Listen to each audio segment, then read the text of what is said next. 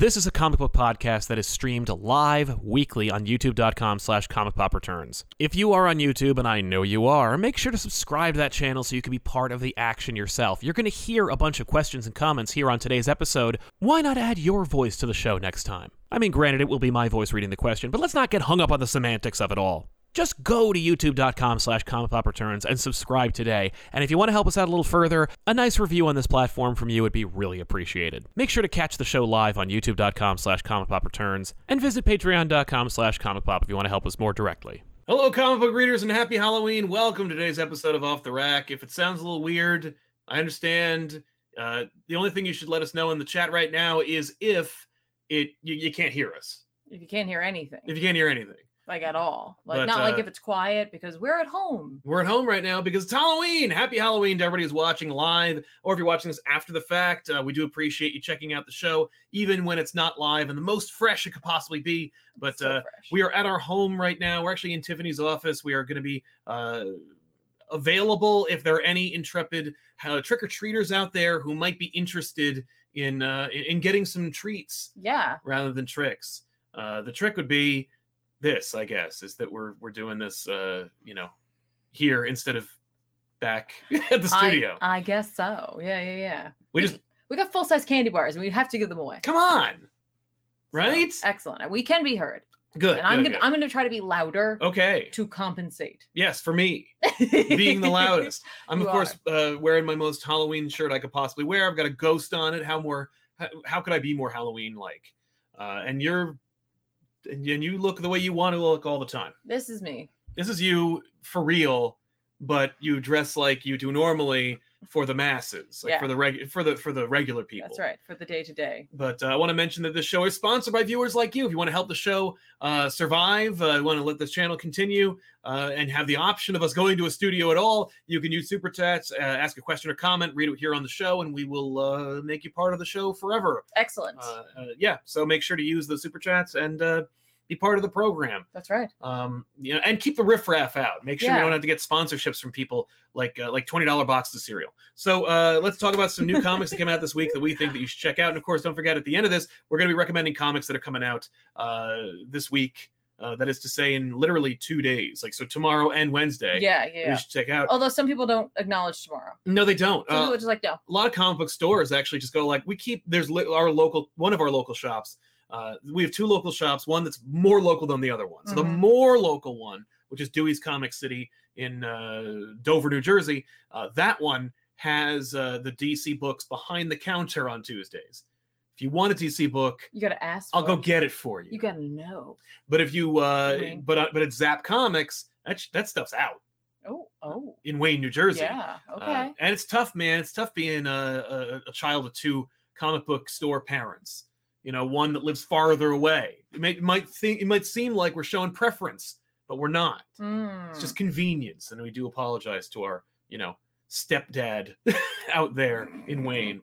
But we do come back. So true. I got a lot of points there too. But yeah, so before we get started, I guess we should recap our experience. We went to Baltimore Comic-Con this past weekend. Yes. And if you're watching live and you did see us there, say hi, tag us in your posts on Instagram. But some we had a great people time. They did. I love that. Me too. What was your takeaway from Baltimore? Baltimore's back to what it was in the past. Last year's was a little funny. They were in a different area of the convention center, and it seems a little small. And so, if you went last year and you're like, I don't know what the big deal is about this con, this year was more what it normally is, and I really enjoyed it. I did hear a lot of folks saying they felt it was a little light. I disagree. It felt good. Yes. It felt right, is what it felt like. It honestly did. It felt like the show should feel. Honestly, the light should be the default, and I don't mean light in terms of light on income, but it should feel like you can navigate the hallways. You should be able to walk through the aisles. Yes, access everything you want to access. I think that's that should be the default for every con. If everyone who goes can access everything they want, then I think more money will be spent than if you were to try and cast the widest net and get the most amount of people possible. I'm sorry, I'm talking so much because we just recorded tomorrow morning's episode of Wake Up with Comic Pop. You did. And so I'm like kind of on a tear, and I recorded all that crap. But No, like, that's fine. new show, it's up here on this channel. We're still working on a thumbnail design, but we do have a beautiful icon for the audio downloadable version, which one day when Apple and Google approve the show will be available there. But right now it is available on Spotify. Wake Up with Comic Pop. You Hey, can listen wow. to it for your commute.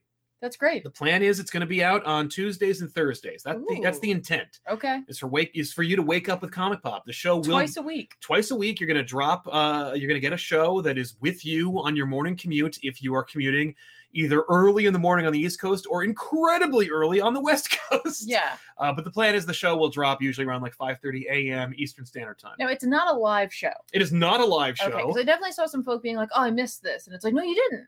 No. You missed you're, nothing. You're good. If You're you- good. if It you just heard sounded it- live." Yeah, well, I try. I mean, this is what the show is. I mean, like, in people who run into us and they're like, "Oh, you're just like the people we see on camera." And it's like, Yeah. yeah, we're not like we do have theater backgrounds, but we're not like doing a theater show. I'm quieter in person. Yeah, you're like, usually "Hello."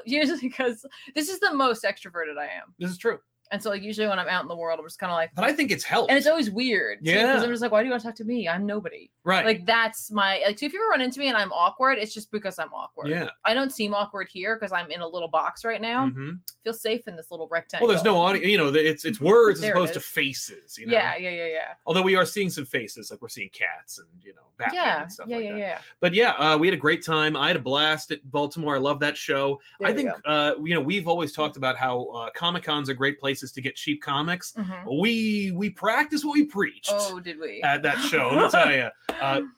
Normally, and it's funny because I felt like I was like, oh no, I'm leading people astray after New York Comic Con. Because New York Comic Con was a Light. bust for that. For us, we just didn't see a whole lot in terms of trades. I saw what was it like I saw 3 short boxes of trades that were $5, and they were shit.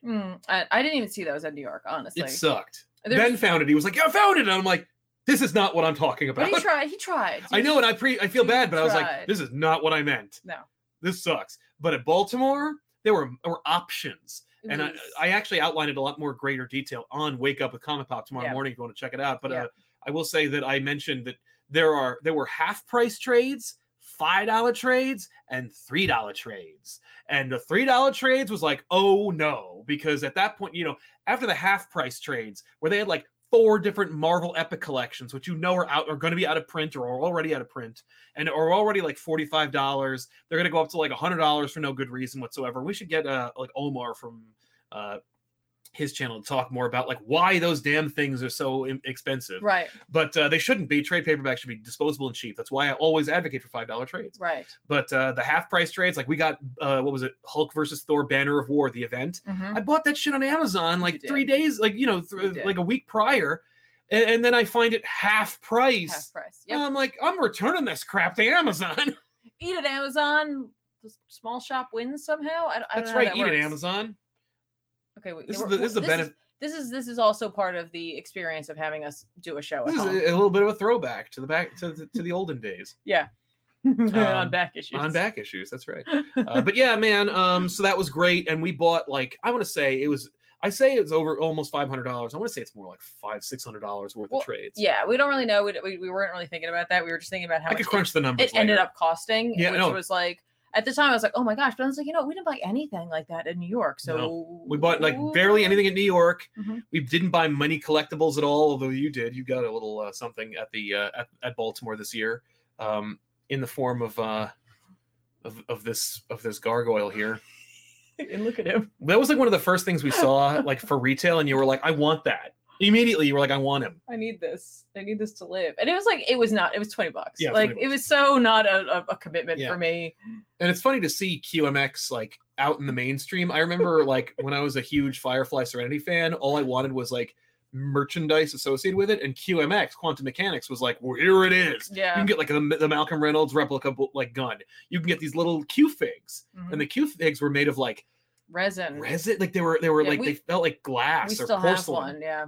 Yeah, we have one. Kaylee. We have Kaylee, but we Mhm. don't have any of the other ones because they were like out of print. Yeah. But then they were like, oh, we can make them out of plastic and sell them at Hot Topic or FYE or wherever the hell. I like them. It's like a really non-committal Well, then they got like collectible. Marvel's license and everything like that. Well, Like they're yeah. everywhere now. But it's like, this is like, for me, I'm like, if you're like a person who's like, I'm not really into the collectible scene, but maybe I want to have like a little piece of fandom or flair or something like that, this is up your alley then, because like Yeah. if something happens to it, You better get another one. you're not going to be too upset about it. That said, this is cute AF. There's like little cobblestones. It's just like the right amount of detail for this Yep. price point. I'm That's like, right. uh-huh. That's Also, I love the box. The box, it's a big box. You open the flap up. The interior flap says boxes are meant to be open. That box is like, hey, it's okay. Open it up, play with it, touch it. That's true. And you can actually Like it. keep the box. You can keep the box, or you can just chuck it. Put it back there. Yeah, there he goes. Yeah. Baltimore was a good show. We bought a ton of trades. Yeah. I have 2 stacks, and they're literally this is the stack, and then there's another identical stack. Mhm. I will do a video of some kind, either on TikTok or Instagram or, Yeah. or Shorts, or all 3 more likely, Mhm. and they'll be on here to show you what we got from Baltimore Comic Con. But it was a Yeah. good show, and I Yeah. recommend it. Absolutely. No, I'm down for that. I did like a minor, little tiny Instagram live video, and because I don't normally do Instagram live, I didn't know to save it, and so that's lost forever. So if you were there, hey, we had fun. Yeah. We walked the floor together while Sal was going to the Frank Miller signing. So. That was a whole ordeal, which we'll talk about in another show at Sure. another time. So like we got a whole bunch more to do and talk about today. So many comics, A lot of and comics. so let's get started, and then we'll do some super chats, and we'll do more books. Yeah. Tiffany, what did you read this week that you think we should Crap. talk about? Let me talk really quickly, just because it's the top of the show, and so like I'll throw an independent book out there, just because I've got you guys here. You're not leaving until you hear us talk about the books you're actually here for. That's So right. I'm going to talk about Damn Them All. Yes. Which I can't remember if I mentioned in my recommends last week, and if I didn't, I'm dumb. But this is a Cy Spurrier book. Yes. It's 2 issues. That's it. Like this is like one of 2. I Oh, believe. 2 books? 2. Well, how long is it? This one's like 32 pages. Okay, all right. 34 So it's going to be like a pages? 64-page trade or something like that. By the Um, way, heads up, we're using 2 different monitors than we normally do, so it's going to look a little different than normally, but you Yeah. don't care. Sorry, I just- she long. You know that Tiffany has a vertical monitor. Yeah, and that I also have the Amazon app, so Oh, and yeah. enjoy all of my. Oh no, your toolbars. Yeah, so probably should have made that go away, but whatever. All I want to say about this book is, if you were like, man, I really loved Cy Spurrier's Hellblazer books. Here it is. This isn't it, because it's about a totally different character. Mhm. But it gives you that vibe, and it's obviously by Boom Studios, so it has nothing to do with the DC universe at all. But if you missed like Cy Spurrier's take on magic, Cy Spurrier's writing style, Maybe a bastard. yeah, something like that, but just in a different sort of iteration. Mm-hmm. I'm telling you, go grab this. All. Don't sleep on Damn Them All. Go grab it, enjoy it, because I fell right back into it, and just kind of felt like I missed his writing Oh yeah. so much because of it. And while I'm here talking about independence, I have to talk about Image number 7. Hey, if you got a physical copy, Good for you, you're you son of a you're bitch. one of the blessed ones. Give it to me. No, I'm kidding. Keep it for Don't yourself. send us like 10 copies. Do of not. That is yours. Treasure it. Hang on to it. This is where witches came back. Yes, and that's why it's funny, actually, really quick, just as an aside. I went to our friendly local comic book store to pick up Image number 7. They didn't have it. And in fact, nobody had it. And the reason they didn't have it is because it sold so horribly, that is to say issues 1 through 6, that they went to like special order. A lot of comic shops did special order for Image. Image. And so if they just held out one more issue, they would have actually sold some damn issues. But damn. And I think that was like a little bit of a sad indication as to like the nature of the current market. Yes. Like Image isn't selling well. This, I mean, like anthologies, right? Like, will they really sell? But they didn't even, like, retailers didn't even know to hold on or to skip. You know, be like, well, I'm going to do special order for like 5, 6, but 7 I'm going to pick up because it's Scott Snyder's Witches is coming back. Now, it could also just be that this is an indicator too that Scott's put out a little too much, and so maybe Witches doesn't have the draw, or they weren't sure if it would have the draw. But when we mentioned it to people, they were like, I didn't even know Witches was continuing in this, and it's like, yes, and it is literally continuing. This is a direct sequel to the first Witches. The Bad Egg that we got, that long one shot that we got several years ago, was a prequel. Right. And so this is the like, hey, we're moving on. I don't know if there will be more in the next image, or this is just supposed to like whet your appetite, placate us until Scott decides he wants to finish it up. I don't know. But if you pick up image number 7, you're not only going to get a story by Snyder, you're also going to get something by Kieran Gillen, by Tim Seeley, by Jeff Johns, Scott Young's in there. There's a lot going on in there with some great art as well. For me, I was there really just today to read Witches. It's literally 6 pages. That made me so sad. Yeah. The other thing that confused me slightly, now I didn't have my bad egg on hand, so I'm gonna have to wait till I'm at the studio to go and check it. But a character from the prequel, Bad Egg, shows up in this and says his name, and his last name is different. In the prequel, it was Sebastian Clay, and in this, it's Sebastian Craw. And I don't know if I just don't remember something at the end where it's like, actually, my last name is this, or like I'm from this family, or whatever. Or no one was paying attention. I honestly don't know. But I was like, dang. Yeah. There's a noble tradition of screwing up the last name of a major character. I cite Peter Parker. We all know him as that, but in one of his earliest appearances, it was Peter Palmer for one panel. Oops. Stanley himself was just like, oops, I don't know. Peter Parker Palmer, who gives a shit? Who's this guy? Who even cares at this point? It doesn't even matter. This guy, he's not going to last. He's not going to make it. Yeah, but Scott Snyder also has done this before where like Nocterra, everyone's favorite new or independent franchise, that started as Nocturnal. And then found out there was another multimedia entity called Nocturnal that was going to be developed before it. So they went, and they just changed it. For the better, I think. Yeah. At the very least, just so it is its own thing. Absolutely. Like when you Google Nocterra, the only thing you're going to get is that, as opposed to Nocturnal, which is a little too generic. Yeah, so I don't really know. But if you were like, I love witches, then you might want to grab this. I think it is like $6. Yeah. And you're going to have a hell of a time finding it in physical, so you may have to get it digitally. But like I said, it's 6 pages, but there's a whole bunch of other stories in there as well. It's worth it. For me, it was worth it because I was like, Sailor is back. Like literally Sailor from the first Witches is there. And immediately it made me sad all over again. Oh. Just because of the ending of Witches. Yeah. Like I, for a second, fooled myself into thinking something different had happened to the end of Witches. And I was like, oh yeah, no. Oh. Yeah. So I honestly just wanted more than what we got in this. And I don't know if there's going to be more in the next issue. I'm going to need to look that up. Yeah. Maybe we should pre-order the damn thing. I might have to do that. I'll have to find out. Well, I think I'll need to see. Because Image does a pretty good job of letting you know who's being written up in there. So I will go and look that up. Fair. What else we got?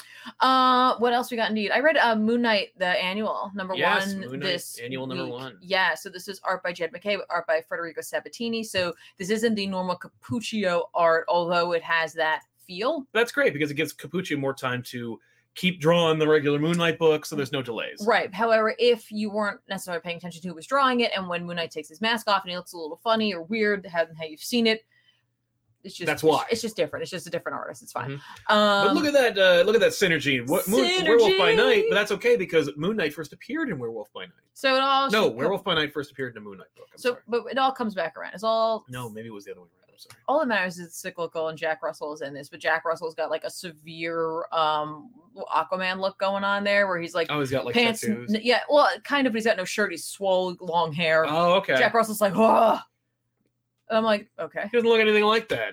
Well, he doesn't in the show or in this. He's having a rough time, man. Like, doesn't sound rough to me. His people, werewolves, are like the slave servants of Khonshu, and he wants to kill the god that slaves them. And I was like, that's actually kind of interesting, right? Yeah, all right? Servants of the moon, cursed, and then also like the moon god is like. That's why they like change because of the moon. He uses them as foot soldiers, and that it technically like Moon Knight, the Fist of Khonshu, all of that are the like. So is that like how Black Panther can control the dead? Moon Knight can command the werewolves? Moon Knight cannot command the werewolves, but he is meant to keep them under thumb. Okay. So like Khonshu can command the werewolves, I guess. I think it's more like he can transform the werewolves, but I would love to see Moon Knight be like, I command the werewolves! And you get like a horde of just furry, smelly, ceruly, screamy werewolves. You want That'd be a cool moment. That's what you want in life. If only Jason Aaron could have put that into his Avengers. Yeah, that would have been great. That would have been Admittedly speaking, when Moon Knight was doing all that crazy stuff Moon Knight was doing, if he had sent out an army of werewolves, you've been like, okay, that's fun. That's dumb, cool, but yeah. I'm here for it. I agree. So, oh my gosh, yes, we see everybody.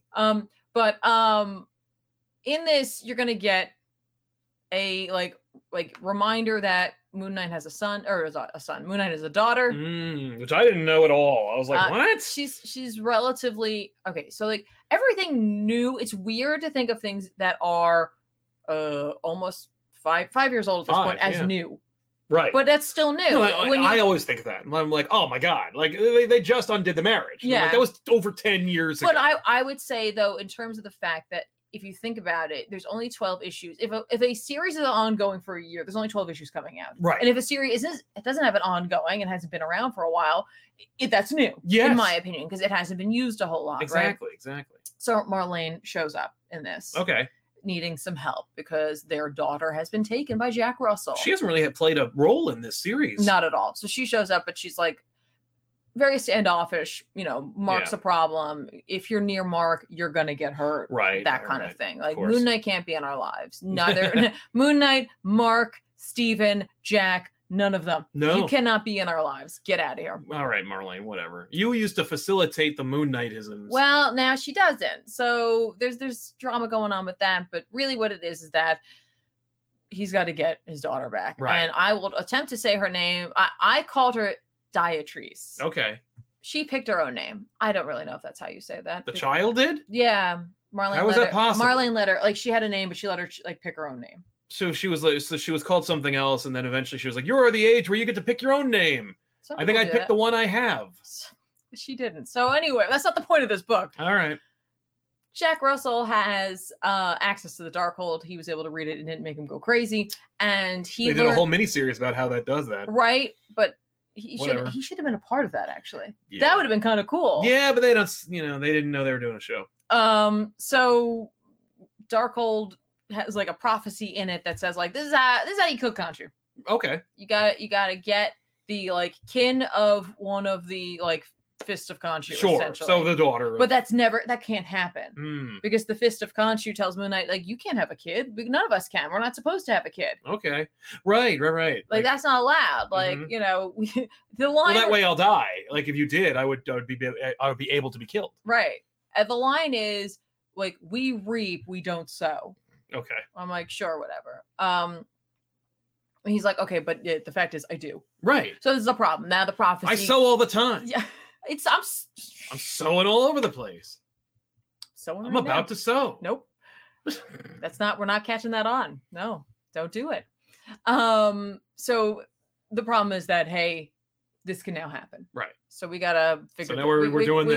We gotta go and arrest. I'm done talking about vampires. I want to do this now. Well, vampires are still there.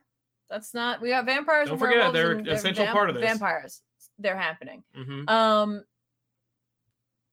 The prophecy is that I think she has to die for this to work. But at the end of the day, Jack Russell can't do it, and like, Moon Knight's gonna fight Jack Russell. He tells Fist of Khonshu, "Go get my daughter," and he's like, "If I that's a bad idea. Don't send me after her." Okay. Because Khonshu's going to tell me to kill her, which is exactly what happens. Khonshu's like, well, she can't exist. And he's like, that doesn't seem cool. She's innocent in all of this. It was not her fault that like she was created. Like, I don't care. I'm an asshole bird monster. Yeah, come on. I'm a bird skeleton man. Just kill her. Mm-hmm. Just do it. Yes. My friends. Quite here. Fist of Khonshu can't bring himself to do it. God, that's nice. And Khonshu's like, dude. Well, I picked you. I gave you extra power so that you would like and you do what I want. Me. That's not cool. And we leave this like moment where Fist of Khonshu essentially breaks it down that he's like, you have a granddaughter. Isn't that kind of cool? You're never going to have one of those. Right. What do you think about that, Khonshu? Yeah. You can make her Moon Knight. Yeah. So is she Moon Knight from the Hickman book? Remember that blood, whatever the hell? I don't know. Oh, maybe. She's young in that book and it's like in space or something. Never mind. So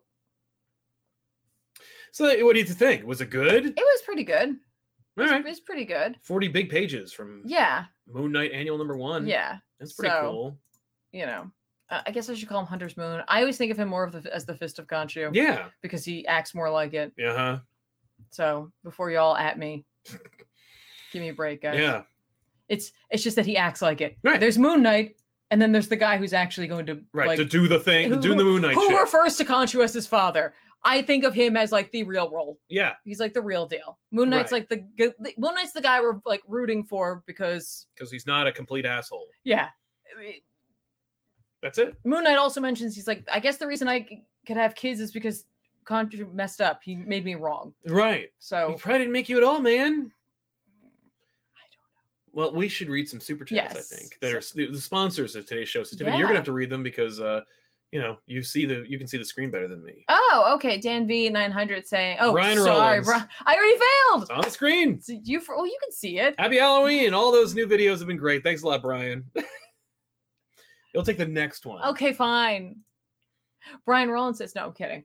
Dan V 900 says, "So damn, them all by Cy Spurrier and Charlie Allard is just a repurposed Hellraiser continuation from Spurrier, right?" I disagree. The clothing for Bloody Ellie is insanely close to Constantine. DC is going to sue or not. Continuing to say, I started reading Catwoman Lonely City #4 and can't remember much other than the start of Riddler relationship in 3. The last issue was really 6 months ago. Then 4 months before that. It took too long. No, of course.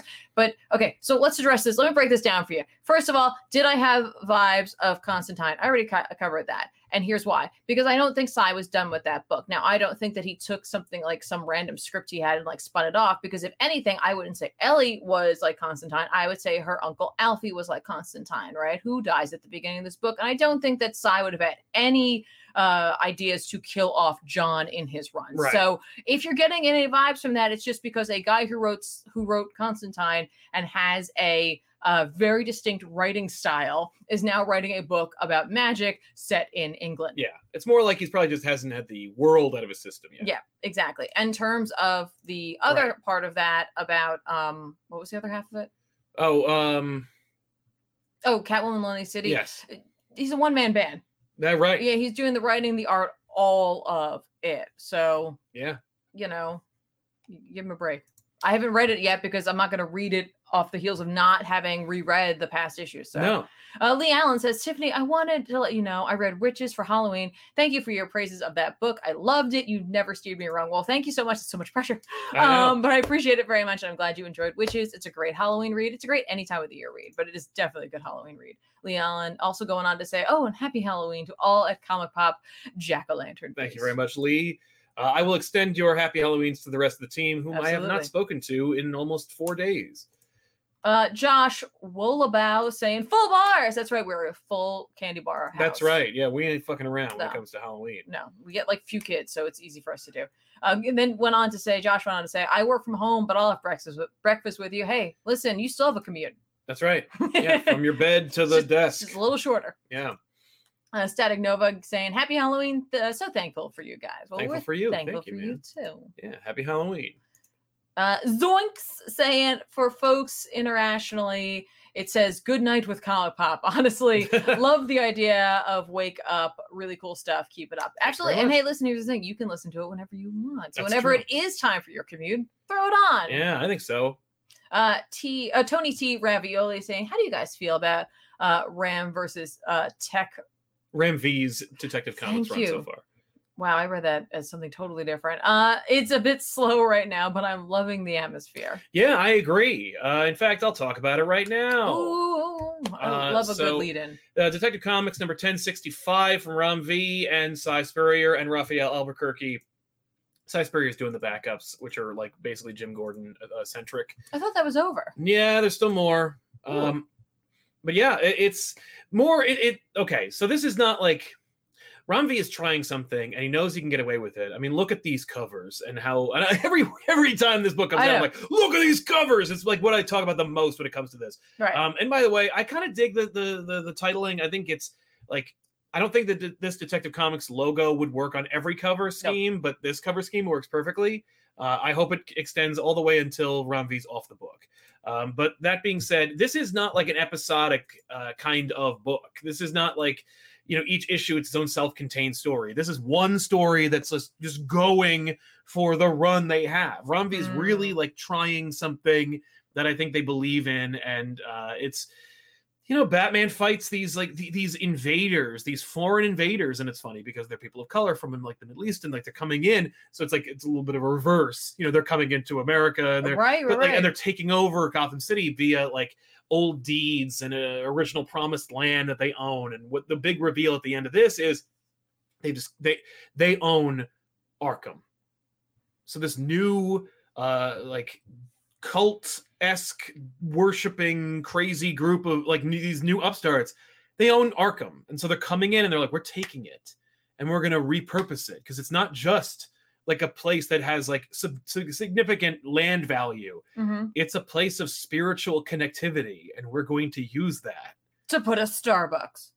No, it's not the Sanctum Sanctorum. No, they're gonna like it's tying in with like Living Hell and like the games and stuff. Like no, like it's about these like these enemies of the Al Ghuls who are also spiritually aligned, who are now like finally cashing in their chips as far as owning and controlling Gotham to usher in like some kind of new demonic entity. And Batman is plagued by this like being one step behind these people. And there's a great battle between him and what actually turns out to be Ubu, I believe, but in the harbor. And right before he has to free himself, and he's like, "There's nothing I can do. I got to use my electrodes, which are going to zap me. I'm just going to have to hope I have a harder constitution than him."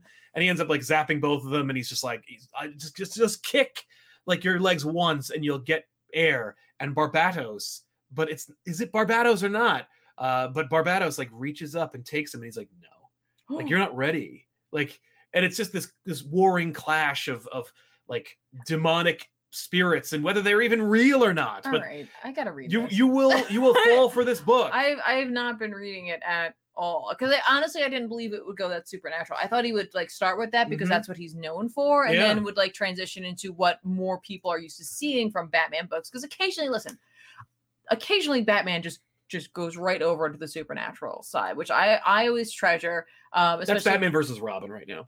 Because Bruce hates it seemingly, and I love that type of reaction where like he's like, I have to deal with this. Sometimes he's not doing anything things spiritual. Get spooky. Like he has no preparation for it.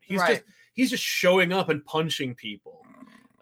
But that's actually a great marriage of what Ram V's done with Justice League Dark and what they clearly want to do with the DC universe, or at the very least with their stories. Right. It just strikes me, tying it so much into that supernatural side of things makes me, especially with the cover scheme, think of Legends of the Dark Knight. Yeah, absolutely.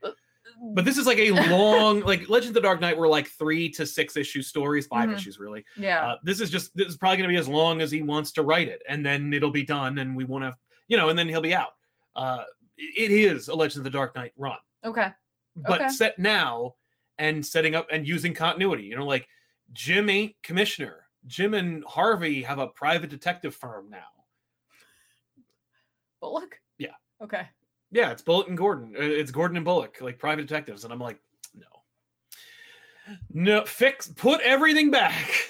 And I think there's a great opportunity here. There's several opportunities. No, Jim can go back, and then we'll just do what we pitched. It's just Bullock and Blood. Bullock and Blood. Bullock's like, well, what now? Who am I going to work with? Bullock's like, haha, Tom King heard your pitch, and I'm in. But yeah, I love this series. I think it's great. It's just something I'd never would have asked for, and it's something that like I wouldn't have expected. Well done. Yeah. Okay.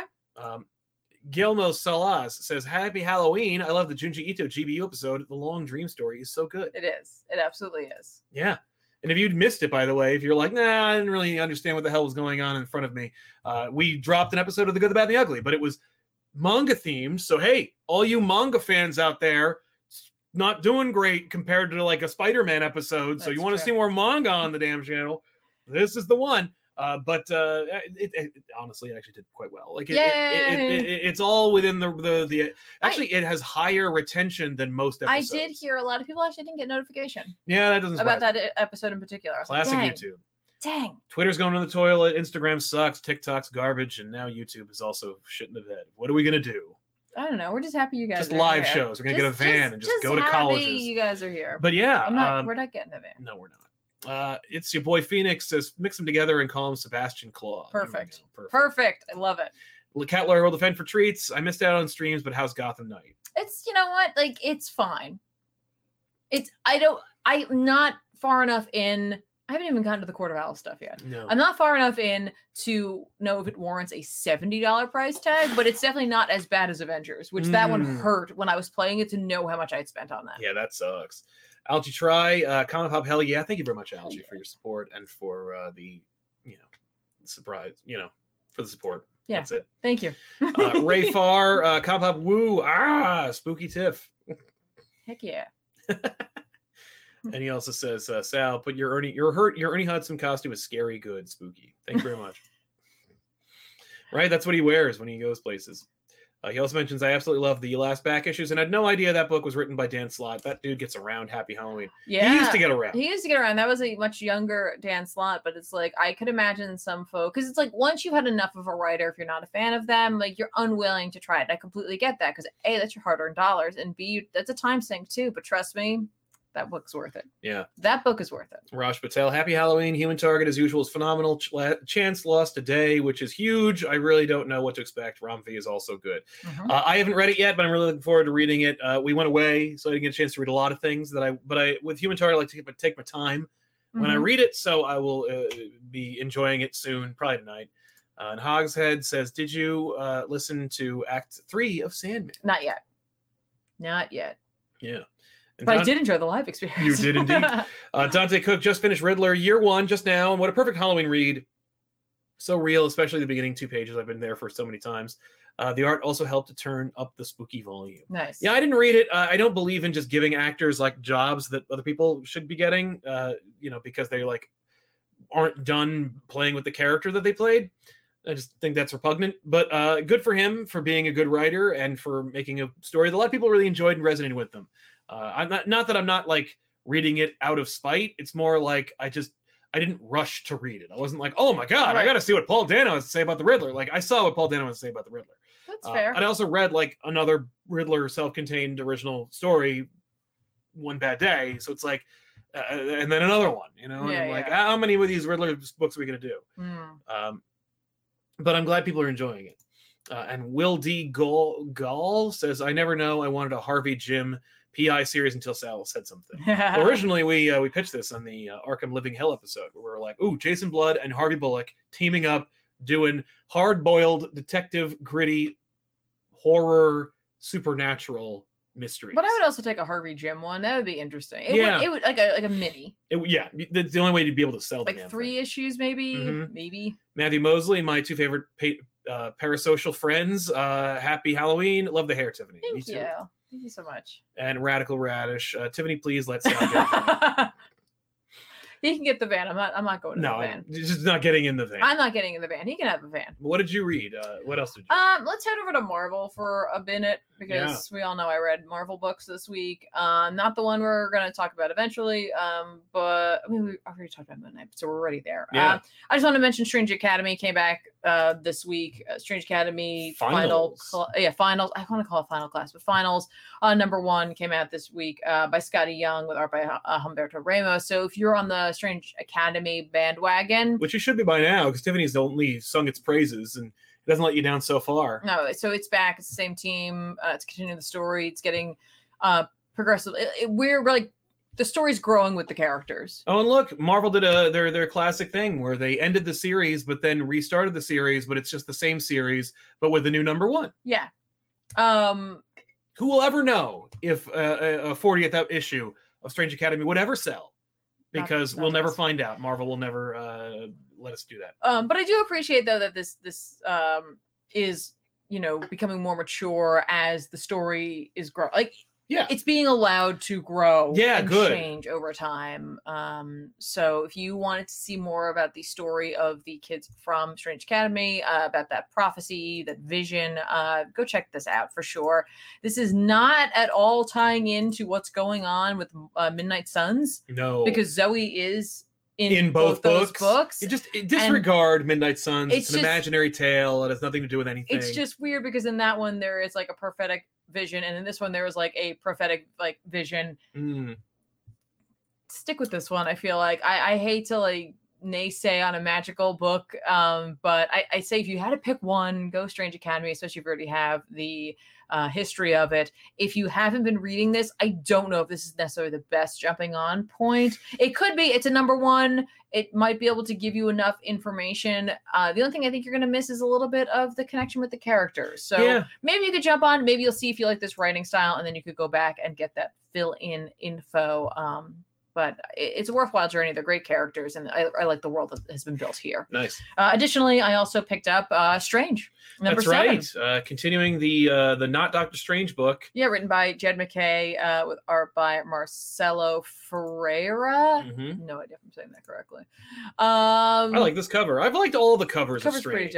pretty dope. I realized in this issue that I think McKay's take on this is definitely like, I remember Doctor Strange, old school, villains, like rekindling the Clea and like Stephen like relationship to some degree, and also like let's pull in a little bit of like a Doom Patrol vibe. Okay. And I say that only because the like villains of this have like a hint, a seasoning of it. I don't want to say it's like, oh my gosh, it's so much like that, but there's just a little something there, little taste, a little. I don't know what it is, honestly.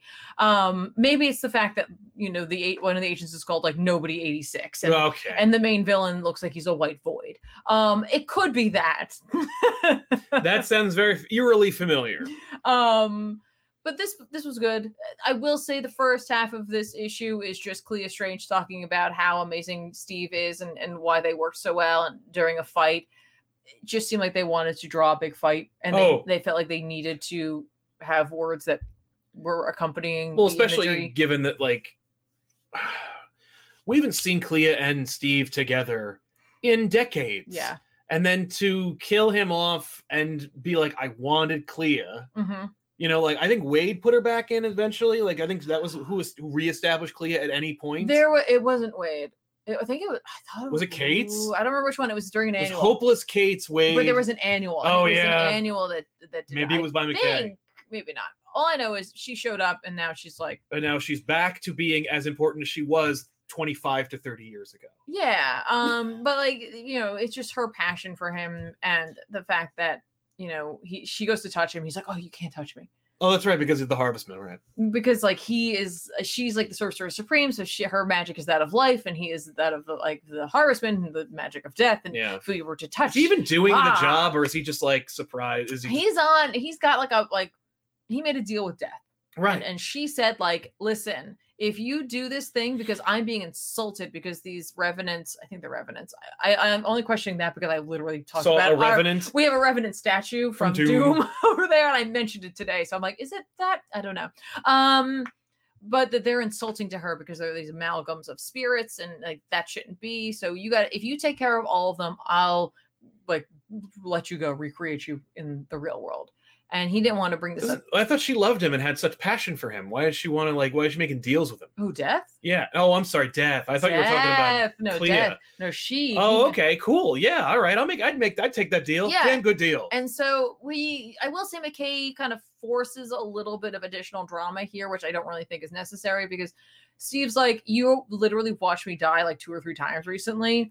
And I didn't think it was fair to mention this to you because I don't know how doable this is. And she like has a meltdown over it where she's just like, how dare you? Like, I'm like Sorcerer Supreme of 2 places and, Warlord of Manhattan. And like, you think I couldn't take this? And he's like, okay. And I get it. We're establishing that she's amazing and awesome and kick ass. I just didn't, I already knew that. Right. I definitely already knew that. We don't need to reestablish it. But that's kind of a nitpick on my end. It was a good story. I like seeing them working together. Clearly they're going to continue to work together. He's not like going like, I'll be back. And there'll be a mini series by Nobody. No, that is called Strange the Harvestman. So they're going to deal with this. They're also going to deal with, what wand, that sword. Yeah. Not allegory. What's that word when it's like counterpart to the mystical side of things. What they became, they're going to deal with them as well. So we got a couple of different fronts we're going to be attacking things by, but the key is if they can complete this mission, he can come back. Okay.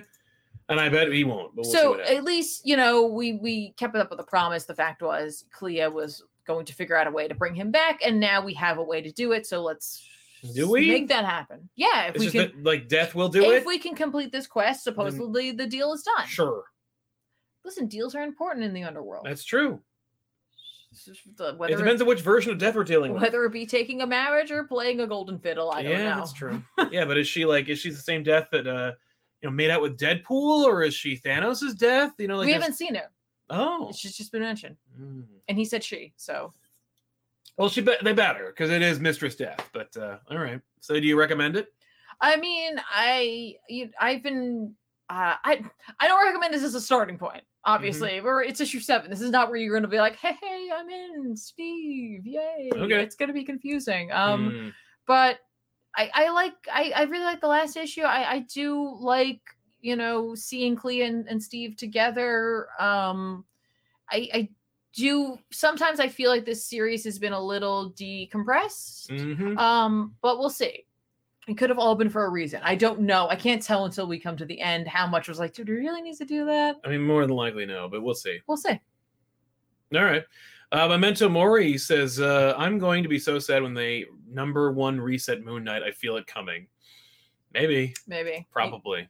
Yeah, it is possible. Ray Farr, this is to ensure that Wash and Ripley get treats this year, despite how many tricks they may play, and they may have pulled this year. Well, yeah, actually, we had a little camera set up in the house when we left, just to so we could check in on them because we missed them when we're away, and we definitely caught them being like roughhousing with each other, and we were like, we had no idea. Yeah, so, we didn't know they did that. Didn't know that, so. You can't, and there's nothing you can do about it. No. They don't have a memory of that. Exactly. What else did you read? I read, what is it?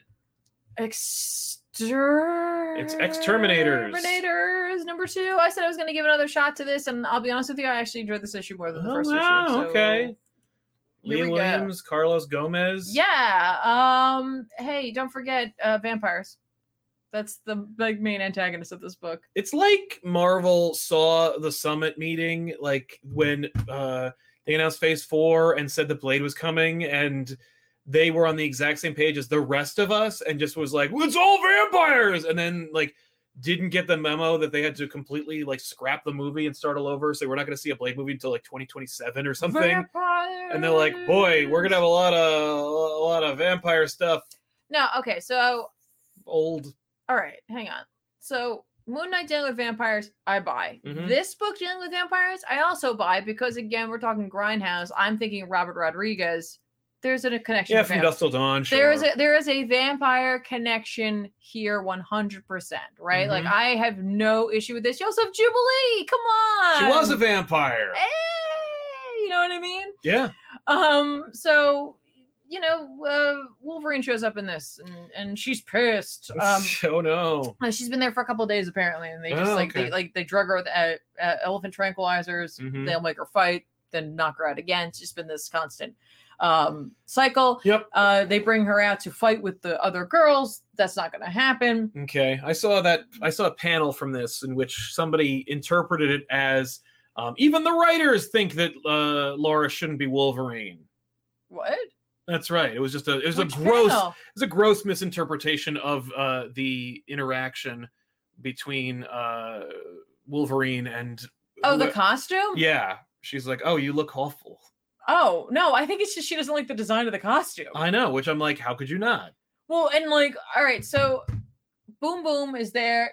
Boom Boom is like a roller derby person. Dressed like she's dressed ridiculously. I think the point is that she's dressed like Mojo dressed her. Boom Boom doesn't have good fashion taste, and so she's critiquing Wolverine. How dare they? I think that's hilarious. That she looks at Wolverine in her full X-Men, costume, her Wolverine costume. She's like, "You look terrible." And she's dressed like a Harley Quinn cosplay. Like she's going to a Halloween party. And she's like, "I'm sexy. That's my costume." Right. And I think that's really funny. Yeah. For someone to take that and interpret that's called projection. Yeah, especially since it's Leah Williams who wrote it. It's like, dude, you wrong. Sorry, you don't know how to read the room. Anyway. So, what are we getting here? So Zaris shows up, the vampire who turned Jubilee into a vampire. Great. We should kick him in the nuts. Apparently his son was the vampire that started all of this because he was the one that Dazzler was dating. She didn't know he was a vampire. He's pissed about the records. Listen, it is surface level shit, guys. It is just, it is a Grindhouse book. That's what it's supposed to be. That's all it's supposed to be. Right. It's not promising anything more than that. They are put into a ridiculous scenario in this, of course, where there's magic is used like fairy style magic, which Jupiter's like, I literally just spent a whole bunch of time in a world where like magic is real. Trust me, this is not going to work out for us necessarily. No, I'm sick of it. It's essentially a series of rooms made out of mirrors. If you look into the mirrors, an evil version of you shows up. I'm like, I dig it. Okay. That's magic. Fine. Sure. And they have to figure out how to, of course, fight them. Every time you look, though, another one shows up. So they've got to be blindfolded, essentially, to do it. So they are able to get out of it. It's also revealed in this that they're, like, in front of the Quiet Council. Regaling everyone. They're wearing, like, completely different outfits that look like possible Halloween costumes. So I don't know if this is supposed to be set around that time, or maybe something leads to this in the story. All right. They're not necessarily on trial, but they are not seemingly there of their own volition. Yeah. So... That's how we're. That's another element. That's how we're getting this story. That's where it's being couched. Is that like we're being told this? We didn't know about that previously. But hey, a whole bunch of other vampires are here, and they're gonna, it's silly and it's like meant to be that. Yeah. And I have no problem with that at all. I mean, well, the writer of Deadpool should make a silly fun book, right? I think of Lee Williams. What was that? Kelly Thompson. It was Kelly Thompson. Yeah. I for me, I'm like, how is this any more ridiculous than some, not all of them, but some of the things that came out of the 90s? Yeah. It's just like, it's not meant to be a game changer. It's not meant to like shake the world of like mutants or Marvel. It's just like like 5 issues, like 5 issues of just like, yeah. All right. Just, there's a little cheesecake in here occasionally. Like there's definitely like, Dazzler's attacked by several. Like it's just silly. Come on. Yeah. I don't know anybody's really. I don't understand how who can read anyone who could read this and like try to like look for some kind of hidden context. Yeah, or like agenda in it. It's just very. Radical Radish. It's the season of the vampire. Sal, bloodsuckers are all the rage. Once again, we got to live in their uncomfortably dressed world. That's true. Bleh. At the end of this, trust me, no, you would hate these guys. You would see these guys, Sal. You would like. Yeah, I'd be like, ugh, I'm gonna hit him in the balls with a big clove of garlic. Look at these men, or these folk. Yeah, I don't. Not all dudes. No, yeah, but they look like they're from Ex Machina or something, or Vox Machina, I should say. Yeah, they look uncomfortable and overdressed and very full of themselves. I cannot wait for them to run into the girls. Cool. So I like this issue more. Jordan, Phil, happy Halloween! Thanks for the fun content. Thank you, Jordan, for supporting the show. What else we got before we lead up to Judgment Day? I think that's it for me. All right, then I read Amazing Spider-Man number 12 from Zeb Wells and John Romita Jr. This is more Goblin, more Hobgoblin stuff, and I'm a sucker for Hobgoblin. Even though I was never really a big fan of the idea, like the mystery was cool, but even then, like I was more embroiled in the drama between characters. Like I was like, oh man, what's gonna happen to Flash, or what's gonna happen to Ned, or what's gonna happen to Pete or Felicia for that matter. Well, I didn't realize how much you were into Hobgoblin until the number of times we've talked about Hobgoblin. Yeah, Hobgoblin comes up a lot. Well, it's because Hobgoblin has a storied history. We concocted an entire plan. If Marvel ever gives us a shot, we have a fucking event for you, and I guarantee you will buy it. Like it is just an automatic sell, and I'd outsource this shit. I'd call a couple of writer friends that I have that work in the industry and be like, please write this. Just do it this way. And then they'd say, no, man, you got to write it yourself. And then we'd write it, and then you'd be like, oh well, the dialogue sucks, but at least it's cool. It's a neat idea, and we get Stegman to draw it. It'd be really cool. But yeah, no. So Spider-Man has to wear this stupid goblin outfit. Norman's been put in the hospital. He was attacked by the Hobgoblin. So Spider-Man tells Norman, because the idea is that Spider-Man's going to protect Norman. Norman told Spider-Man the wrong day that he was supposed to meet with Kingsley, and then they're attacked by a goblin. Both of them are attacked by a Hobgoblin. And so they're like, but we all thought that Roderick Kingsley was the Hobgoblin. Right. But they're both attacked by another Hobgoblin. So who is it? Who could it be? Who could it be? It could be any number of at least 3 people, maybe 4, if you bring back a demon. But like, but Ned Leeds was, who's resurrected and then re-resurrected, is back, and he's with Betty, and they have a kid now, and that was quick work. But he's wandering off. He's working on some big hullabaloo story. It's going to expose and destroy Norman Osborn, but Peter works for Norman Osborn. Norman Osborn got shot by a magical shotgun that took away his sins. We don't want to destroy Norman Osborn anymore. He's the only member of my supporting cast who talks to me anymore. Except for Aunt May, they made up at some point, but nobody cares because nobody wants to do anything with Aunt May anymore. Right. But, so Spider-Man goes to fight the Hobgoblin. He does. It's a no holds barred fight in which Spider-Man shows more skill and power and capabilities than he did when he fought a 108-year-old man in a Vulture costume not a few issues prior. Somehow he beat the Hobgoblin handily without any effort just because he has a Goblin Glider now, which he calls the Bug or something. Just whatever. Meanwhile, we're sowing the seeds of Cantwell's upcoming Golden Goblin book. So we're going to read that at some point. Because Norman Osborn's going to have to, they pull me back in. So Spider-Man just unabashedly beats the living hell out of Hobgoblin, reveals it is Kingsley. Ooh. And Kingsley's like, what the hell, man? Of course you knew it was me. And he's like, yeah, but you got attacked by another Hobgoblin. Yeah, well, who was that? And he's like, what? I did? I don't remember that. And it's like, oh, you're having like amnesia spells like Norman did. But boy. Back in the day. And then Ned Leeds, seemingly another Hobgoblin shows up. And so now there's two Hobgoblins and they're teaming up and they're going to fight Spider-Man.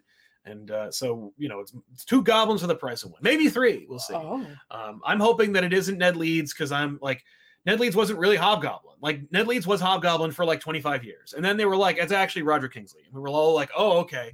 And they did such an expert retconning of it. It's like, don't bring back Ned Leeds just to make him a Hobgoblin. You're going to confuse people because like Ned Leeds was just retconned to being Hobgoblin in the first place. Right. Fine. Then Ned Leeds is Hobgoblin. But then they're like, actually, Ned Leeds was never Hobgoblin. It was Kingsley. And you're like, oh, okay. What about when they revealed that he was Hobgoblin? That was brainwashing and he only pretended to be a Hobgoblin. Oh, okay, fine. So now we got it. But Roger Kingsley, he wasn't really Hobgoblin. He wasn't doing all the Hobgoblin things. He was just a red herring to take the smoke off of, or the heat off of Roderick. Fine. So Kingsley was Hobgoblin, and then Macendale took over, and Ned Leeds was an interim goblin that was used as a smokescreen to distract people from Kingsley. Fine. All right, I've got it square. And then in 2022, they're like, actually, Ned Leeds is also Hobgoblin.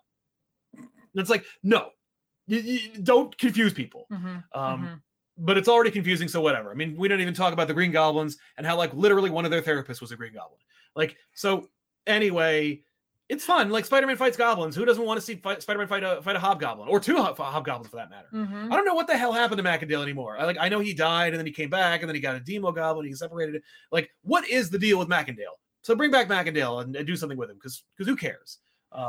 Because who cares? The continuity's dead, doesn't matter. I bet there are at least two people out there who are huge Macendale fans. I hope so, because I like Macendale. He was Hobgoblin when I was alive. Like, when I was alive, he was the Hobgoblin.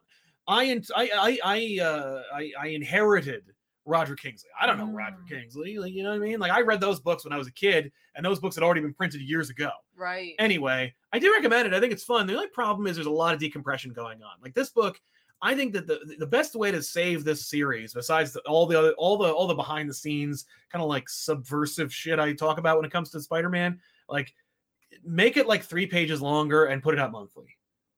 Yeah, okay. Like this whole like, another issue. Like, chill it out. Like, well, I guess it helps you to artificially boost numbers too. It does over the year. Exactly. We sold more Spider-Man because you had more of them. Yeah, because you had more of them. So anyway, I like that comment. Will this be on the test? Yeah, no, the Goblin test. There's always a Goblin test. Dex Baker says, I'll have to catch the rewatch. I got trick-or-treaters showing up. Happy Halloween. Good to know. Yeah, we're here because in case there are any trick-or-treaters. There haven't been yet, but we had some before, so yay. Yeah. That's enough. Ray Farr, I feel like Sam and Twitch-esque miniseries featuring Bullock and Gordon or Bullock and Blood would sell like hotcakes. I don't think it would sell like hotcakes, but I would like to read it anyway. I think it might sell. I think depending on who's working on it. Yeah, that's true.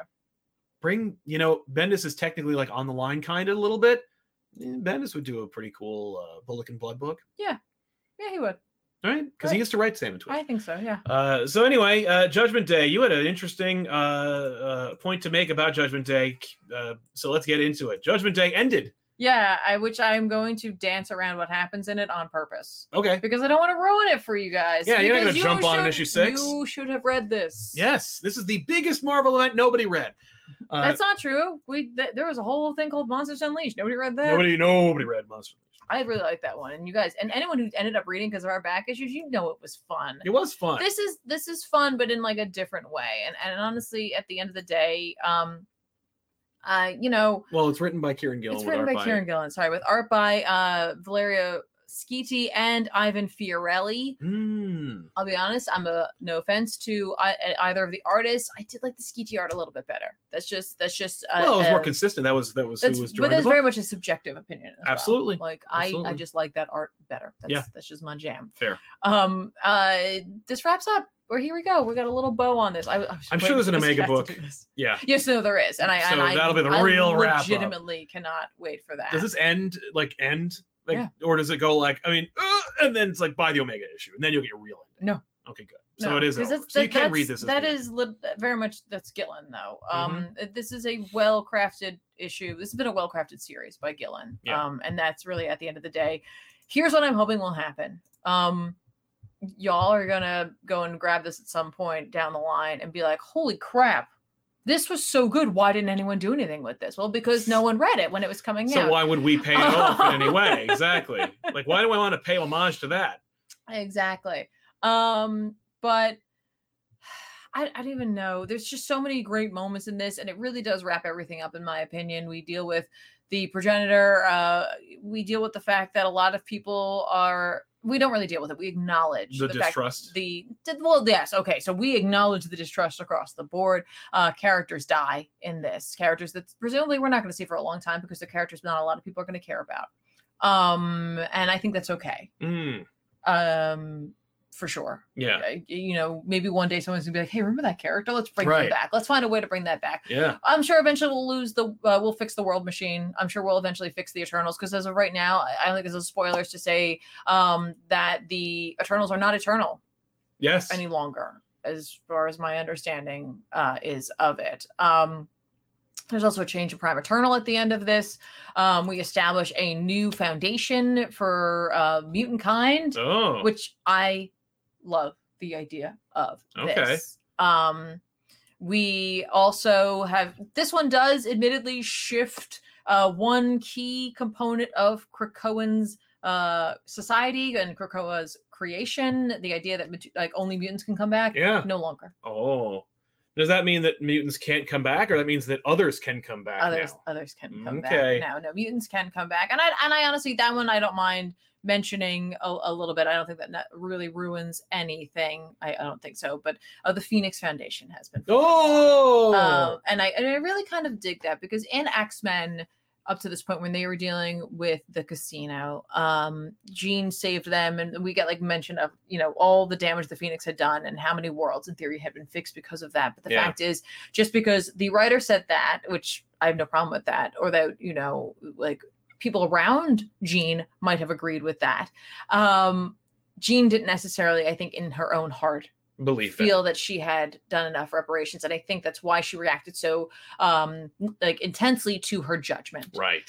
She was judged as a failure, and she got the big old thumbs down. Yeah. And really reacted to that. We see more of that in this. And that was something you mentioned that was kind of the fallout of this series. Yes.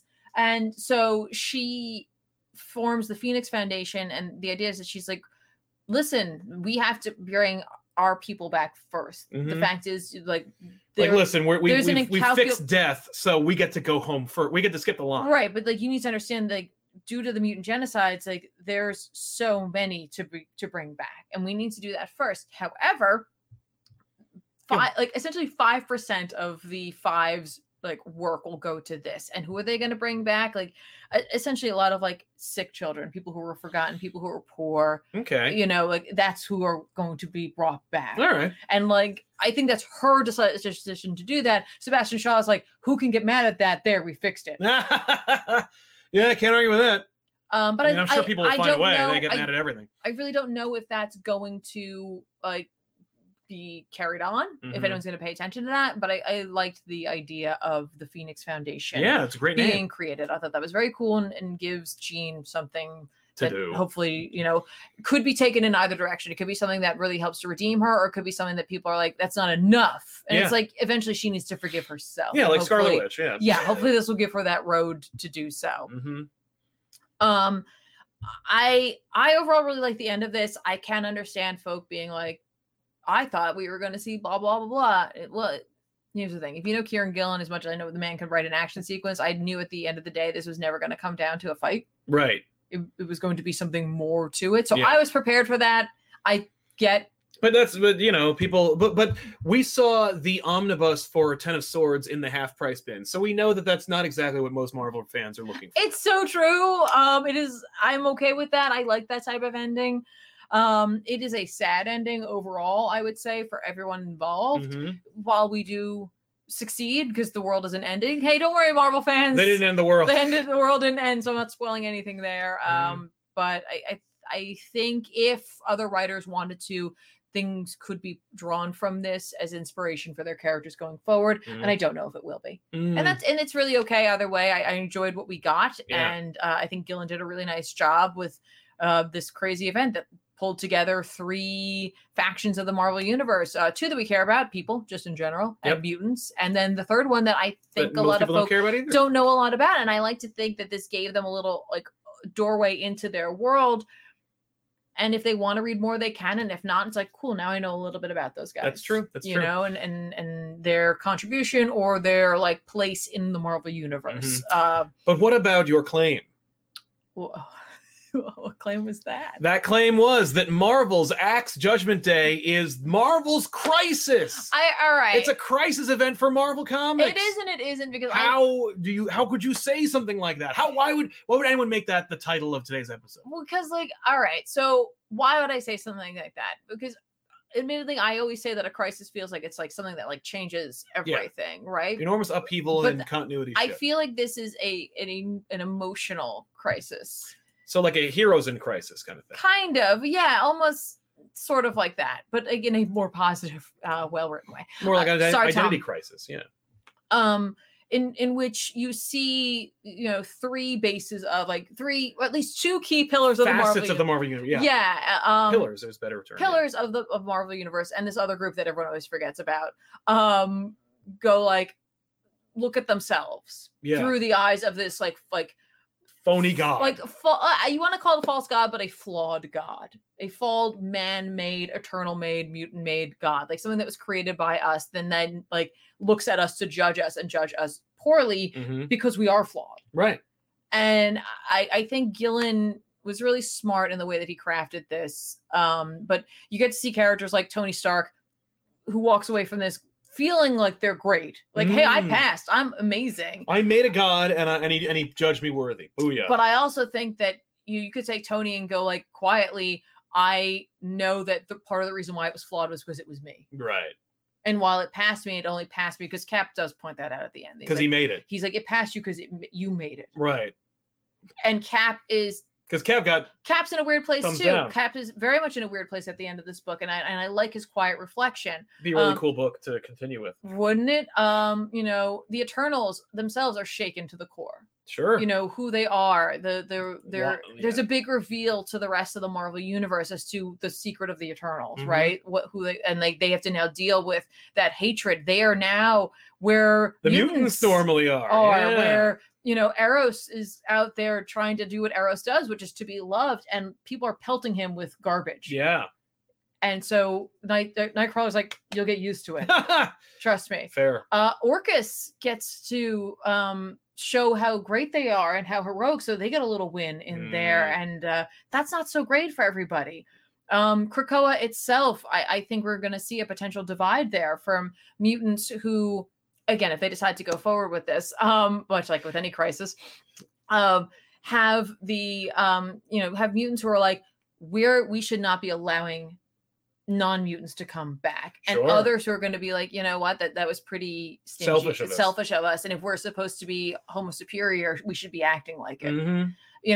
I just feel like there was something there of this like break. There was all of this high energy, and I think Gillen just saw it. Like, he just saw all these like little connections, and he brought it together, and he had this bombastic event in which it's like, yes, we could punch this huge god, but that it changed some minds at the end of it. And that's why I equated it to like an emotional crisis. Sure. That it could have like lasting effect on the Marvel universe in a way that people have been complaining doesn't exist. Yeah. I don't know if that's actually going to happen. I don't know if anyone will pay attention to it in the bullpen or not. Probably not. Yeah. But we have, occasionally seen that with the other side as well. Right. Where an event will happen, a crisis will happen, and no one pays attention to it. Oh, like Dark Crisis. But usually people think at Crisis in terms of like huge continuity shifts. And there was like, for me, the biggest shift, of course, was the Krakoan reveal. Yeah. That like, hey, humans can come back. Right. And how do you do that? How do you deal with that? Yeah, and how it's going to be hard, and they're walking that fine line. Who's going to download all that? It's already hard enough to get all these Cerebros. Like that's what. So we're downloading everyone on the planet. Jean admitted that. She's like, there are 8 billion people. We can't do that, and that's why we're going to start with like this pocket, like a pocket of people, and maybe Avengers too. Like Emma's like, and Spider-Man. And Spider-Man gets to come back anytime he dies. Right? And Spider-Man's like, but don't forget Aunt May. Yeah. And they're like, don't let her go. They're like, no. And maybe my marriage. Yeah. Magic. We need to take a quick stopover. Go punch Mephisto. I really like. I just liked a lot of the way Gillen wrote people in this, even the people that he introduced. There was like those like 6 regular people that he introduced, and at the end of it to see their changes or not changes. And that's what I was struck by a lot. Sure. There's a couple of key moments for these individuals in this book where you get to see who they really are, and then, or you get to see them in, and I'm going to use the word crisis, but not in terms of like DC Capital crisis. C. I'm going to use it as little c, humanity and all of Earth in crisis. In fact, the progenitor mentions that they're like, you're such a different people when you're faced with annihilation. Yeah. Like specifically they mentioned Orcus being like, if they had any other option, they would take it, but knowing that they don't, they step in and fight side by side. Right. And it's just like, and that's why you fail. Yeah. That's why you're flawed. And I'm like, you're not wrong. Mm-hmm. You're not wrong. That's what's so frustratingly beautiful about this book, is that this God is flawed and it is judging us by standards that maybe we don't understand, or criteria that we don't understand. Yeah. Or maybe it isn't fair to judge us by. Right. But ultimately, maybe because I wouldn't like want us to end, I don't think any of us would, that he's not wrong all the time. Some of them I'm like, no, that's not right. You're looking at it differently, but who am I to judge? That's the thing. Yeah. So I really liked this event a lot. I think there's a lot there, and I think it's as much as you'd like to see there. But be prepared. This doesn't end in a huge fight. There is not really a punching sequence. There is, however, Jean making a wonderful Psylocke reference for me, where she's like, she's had enough. And I kind of love this character moment for Jean in this issue. Jean has been judged in previous issues, and we get to see a little more of that in one of the tie-in issues. Up to you if you want to see that or not. But Jean is influenced for me by Cyclops and Wolverine in this, even though they're not present. She's clearly, the years, or even now with Krakoa, with the potential of living together, there is influence on her, on her leadership style, on her reaction to everything in this. So she's not taking things well. And as they're like getting to the progenitor, she's like, we got to move fast. Clearly, like, Cap's got to do what Cap's got to do in order to like extend this. Nightcrawler's working hard to make sure the progenitor doesn't look here while whatever. But her plan is like, we got to burn this thing to the ground. But then we just got to destroy this thing. And they're like, she's not taking it well. Yeah. But she ends up, she's like, I have to, this is a good Psylocke trick. I'm going to focus the totality of my psychic abilities. Oh, cool. And so she does it. And what does she do? It's not a single blade. It's side blade. It's 3 side things sticking out of her hands. I was like, that's kind of awesome. I love that. She's like, well, if I think of one person who's really good at killing people and stabbing them, that's what I'm going to do. Yeah. And I was like, I love that. But like she gets like the Wolverine look going. It's just barely there. We really don't pay attention to it. It's just a little moment. But like some of her reaction is what people accuse Cyclops of being in the past, where he's just like, it's just making decisions. Here we go. We have to do it. I don't care the ramifications. Let's do it. And I'm like, that's his influence. And I love it. It's very quiet. Right. It's not pointed out. It's not like, it's understated. It's not hitting you in the head. It's just there. And I was like, this is just, it's really well done. And it may or may not end up, giving you something to think about. And some people want an escape from that. And so maybe this isn't the event for you. I completely understand that. Like, some people want to read comics or watch movies and just want to get away. Yes. You just want, and I there's no judgment here for that. But I feel like this event could make you think about yourself. Yeah. And I think I I've think that's mentioned why this it's before. there. I don't know if I would have passed judgment. And I'm like, oh, Yeah. it's a little scary. There's also a couple of like little dangling Threads that you can pay off. that Maybe are- Omega will do that. they're left behind. There is something that is gifted because the Eternals have to apologize publicly to the mutants and Arakko, Mhm. and something is gifted to Storm that I'm like, if someone remembers that down the line, or maybe they already have plans for it, I can't wait to see how it's used. I was like, oh, that's a smoking gun and a half, or a Cool. Chekhov's gun. Yeah. I don't know. Well, I will. I'll read that. Yeah, absolutely. For me, this was a 10 out of 10. Like 100%. I loved every moment of it. I loved all the tie-ins that Gillen wrote. I think I read almost every single tie-in to this just Yeah. because I wanted to stay in the know. It's a high recommend for me, but like I said, if you're looking for something that's going to end in a big bombastic fight, that's not where you're going with this. I do think there's value to this book. I do think that I get if you have event fatigue, maybe not right now. Right. Maybe wait till it's, collected in trade, it's all done, so you could go grab it off the shelf then and just know like, hey, here's the story, and you'll be able to see whether or not at that point anything has changed. I don't think much is going to change except for in the world of Krakoa. Obviously, they're going to have to deal with the ramifications of death being, or like resurrection being available to others. Yeah. And a couple of other things. Well, there you go. So I don't know what else to tell you. I loved it. I loved it. I'm sorry. Unabashedly, I loved this And don't series. be sorry. And I'm sad that it's over. Yeah. And I literally waited till today to read it because I knew that was it. Right. Except the Omega issue. Yes, which is coming. But I'm just, I think Gillen did a great job. Yeah. And I think he's great. Kettler will defend retreats. Progenitor is the most relatable villain, in my opinion. I too wake up every day in a judgy mood, but seriously, Gillen is a wordsmith. Every sentence is profound. It is. It makes you feel, I don't know, smarter for reading it, but also like, wow. What a smarter guy. I've never thought about the Marvel Universe in this lens. Yeah. Not that the Marvel Universe hasn't been looked through the lens of, different styles of writers or through a super thoughtful manner, because it has 100%. There have been plenty of writers that did it, but this is just through a different person's perspective, and I really enjoyed it. Steampunk says, Judgment Day is my first big Marvel event, and it'll probably remain my favorite until another event, or I finally read Secret Wars. That's fair. Yeah. That's fair. I think it's a pretty fun event to be a part of because it was so cohesive. Yes. That, I think, is a key. So if you were worried about that, listen, you're dealing with Eternals. So for a lot of people, listen, you're all in the same boat because not a lot of folk are into Eternals. So you were going into it being like, I don't know anything about it. But I think Gillen took your hand, and hopefully you felt comfortable there. Mm-hmm. But it felt like really cohesive. Yeah. It's your boy Phoenix. After reading Neil Gaiman's Eternals because of the back issues episode, thanks Tiffany, Hey. they've become my favorite superhero teams in comics. Too bad Marvel Studios made my favorite Eternal a villain in the movie. Fair. No, that is absolutely fair. That I'm not a fan of that myself. But yeah, what I like about the Eternals is that they're supposed to be so above us, but they're so messed up and flawed. Yeah. Valiant Shadow Productions, Emma being the secret #1 Spider-Man fan is one of my favorite things in modern continuity, right? Yeah. It's not really paid off too much, but I really like that idea. Well, what I like about it is, especially now with it being such a modern development, is the fact that Emma's in a weird place, especially post Judgment Day. Yeah.